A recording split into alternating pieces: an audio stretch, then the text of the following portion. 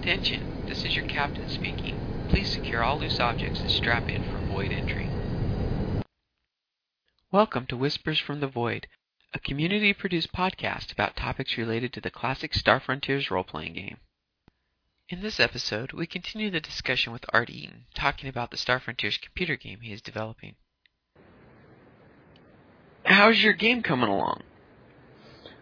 We're talking about video games? The vector game, the RPG game that you're working on. Let's see. Well, you know a lot of how that started. That was the little temporary game to get us over the dry spell with the Orbiter. Yeah, we seem to still be on that dry spell. It still seem to be on that dry spell after 2 years.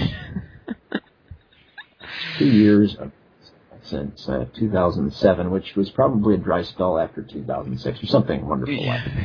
Yeah, right, because you had done the first Orbiter release before I ever got back into Star Frontiers, or at least I think that's active with other people. I think it's the point at which we first heads, wasn't it? Yeah, that was. I downloaded that. Yeah, you said, hey, I'm a Frontiers geek. That's right. Yep. I played as a kid, got my first game in, I guess it would have been 84. Bought it at the store at the PX there at Fort Rucker, Alabama, where I was living. And, played for a while and then into high school and got married and hadn't played for a while and always had the book sitting there on my shelf and decided to get back into it. So yeah, I hooked up with you on Orbiter, and so you have me to blame for having to do, or you have yourself to blame for having to do this podcast, because you're the one that got me back into this. Yes. You reap what you sow. Mm-hmm. Sorry about bringing you back into all No, that. that's okay. I enjoyed it. I've always wanted to get back into Star Frontiers. It's always had a special place in my heart. So we were back to your game. I know you've got the vector stuff, the spaceship combat is pretty much done and working and plays well. Yeah. Go ahead. I don't know so much about the multiplayer end has always been touchy because my understanding about how much communication is possible. Unfortunately, the vision that I had for the game was one where you can have potentially 100 or more different pieces running around the board. Each one has its own AI, and all that information has to be communicated between 2 to 8 computers. So there's potential for lag in the multiplayer thing. Yeah, I've got the spaceship combat portion pretty well hammered out, and as you say, it works. There might be many improvements left to go, and I just don't get that much feedback from anyone as far as what should be improved on that part to make any major changes one way or the other. Yeah, well, maybe you will after this. They'll all go download it to play it. Oh, outstanding. Well, you'll have to download a very much more recent, let's say, version 2, build 60, I think is where we're at right now. And a lot of RPG stuff has changed. Yeah. Where before you had just the space combat, then we added a scenario creator, so you could get everything plugged in and save those scenarios in one shape, form, or another, or at least save the game. Right. That could still use quite a bit of work there itself. And then we started adding things like being able to talk to fighters from a carrier, and then added yet more functionality in one way or the other with different types of systems on there.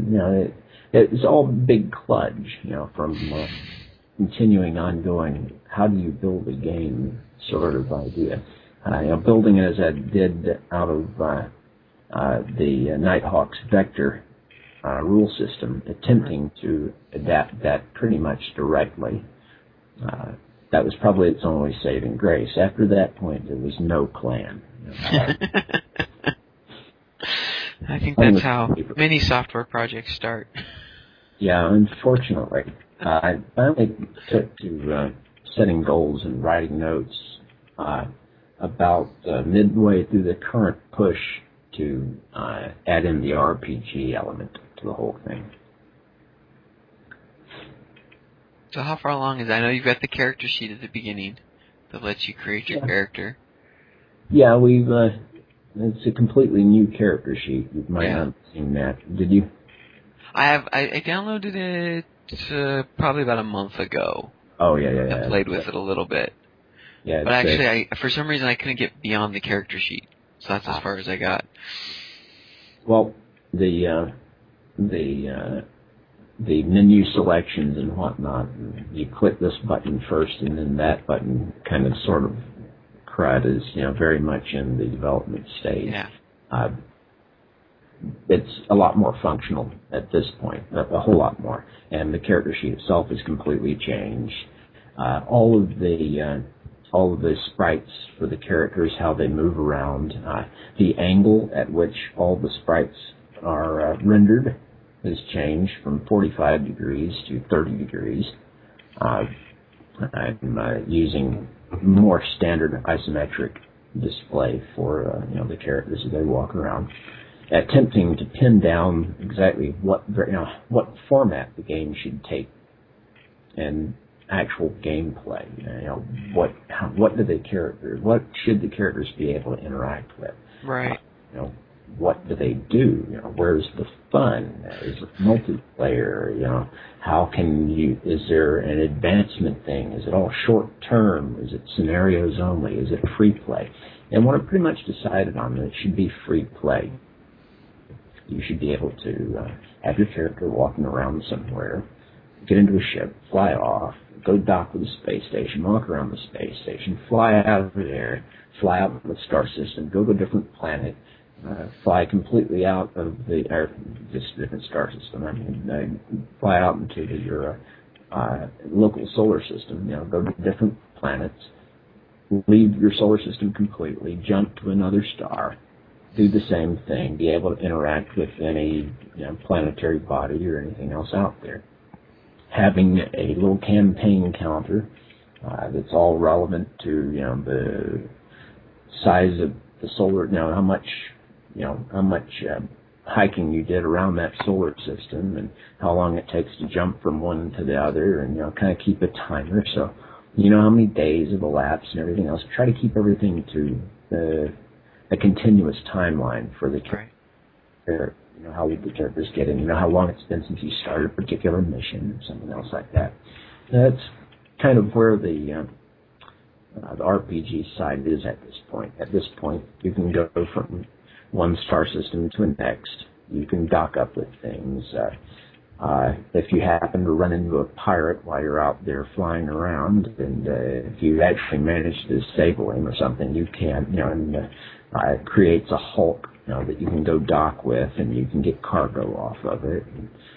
We don't have the ability to sell that cargo yet. That's coming in the next few days, but little bits and pieces. Of course, it's very hard to get the inventory system working as well.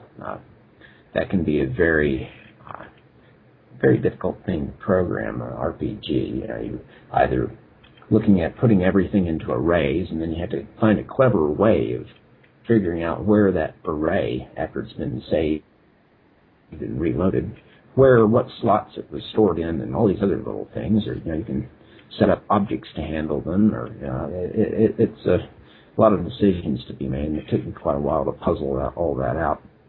It's all very much. It's very difficult to figure out what I'm going to do when I don't know how the game looks when it's finished yet. If I was copying a different game, that'd make it a lot easier. Yeah, that's true. I've been filling in the background all the people and other things going on in all those worlds as you're traveling around will probably be a big task as well when you get to that point. Huge. Yeah, I know. I think I did the right thing at the startup with let's just say when you fly into a new planetary system, when you fly into a planet, or should I say when you come in proximity with a planet. Right. In other words, you have multiple levels. You have the star map, where you can look at all of the stars in the frontier. That's just a map you're looking at. Your ship can be a star system, and you can see the entire star system, and you can accelerate and intercept the planets. And the planets are in orbit, and they're in continuous orbit. And the orbit, you come back later, and the orbit will be, the planets will be in a slightly different position. They're continuing to move in the game time scale that you have it set for that. So you get the solar system screen, and then when you intercept a planet, it goes to the local planetary environs screen, which is where all the action takes place. And when you fly into one of those, it randomly creates a scenario. It has, this particular planet has this likelihood and that, this and that likelihood of that. And, it says, how often would, say, a Sailor show up, or how often would a pirate show up? How often is UPF there? How many civilian ships would commonly be there? And it kind of does some random stuff. So you really never know what exactly you're going to run into in most places. And with those little random elements kind of starting everything and making scenario-specific things, special events, running making all of that something where you're just throwing these extra little elements or these substitution elements for all of the special things. This makes it a point where other people that may or may not be, other people that may be interested in contributing to the game can just make some small changes here and there. It's easy to say, I want to adapt scenario X to this game. It shouldn't be too hard for them to make some little changes and be able to actually add their own little adventure to the game that they can share out. And I'm trying to make the code where the variables that they would have to change can be written into a little text file, and when you start up the game, that text file will be read, and you can actually add your own adventures to the game. I think I've made sure to be going down that road all along, so I think this is going to be a lot of fun for some people. Thanks to Art for being the guinea pig and volunteering to be my first guest. I hope you enjoyed hearing a little bit about his history and some of the projects he's working on. I know I enjoyed talking to him. This interview was the first time I actually had spoken with him on the phone. Once again, thanks, Art. It's time now for our Choose Your Own Adventure segment. In the last episode, Alex received a distress call from his sister. The community voted and chose response 3, tear out of the monorail terminal, racing home as fast as possible. On with the story. Something in your sister's voice seems to have touched a nerve, and you realize that she probably wasn't joking. With thoughts of what could possibly be going on, you impatiently make your way off the platform. Once clear of the exit gate, you race out of the monorail terminal and head out onto the street, bumping a few fellow passengers along the way. Calls of, "Watch where you're going," and "What's the hurry?" echo behind you. As you brush past a slower-moving drow, you hear a chuckle, "Must have a bee in his bonnet," followed quickly by a bellowing, "Make way! Coming through! Coming through! Make way!" Startled back into a recognition of your surroundings, you look back to see the Drowsite hustling along behind you. Startled by the sudden change in demeanor, and the fact that he seems to be following you, you unconsciously slow down. "Get a move on it, lad," the drow calls out. "Time's a-wastin'. Hurry up or you're going to miss whatever the rush is all about. Don't worry about me, I'll catch up eventually." You can't decide if the drow is crazy, knows something, or is just playing with your mind the way drows sometimes do. Do you ignore the Drowsite as crazy and follow his admonition to hurry, continuing down the street and leaving him behind? Slow your pace to match his and question him while you're running. Stop and confront this being that has started following you. Once again, you can find a link to the poll for this segment in the show notes. Drop on over and place your vote for Alex's next action. Before we close out, we have a bit of community news in the way of game announcements. First, Shadow Shack's Wing Commander game on the starfrontiers.info site forums is starting back up. If you're a player in that game, drop back in and pick up your character. If you're not a player and would like to be, head on over as well and join in the fun. Second, we're trying to establish a regular live online game session. The basic premise is that there will be a standing session, but the exact adventure, characters, and GM may bounce around as people's schedules allow. We're looking to use OpenRPG as the gaming platform. We're also looking to use Skype for voice communications if we can get everyone playing onto a conference call. We're still exploring this medium as a way to get our geographically dispersed community together and playing, so expect things to evolve over the next few months. If you're interested in participating, head over to the OpenRPG live play discussion thread linked in the show notes and get involved. Well, that's it for this episode. See you next time. Void Jump complete. This podcast was produced by the Star Frontiers Network. Check us out on the web at starfrontiers.info.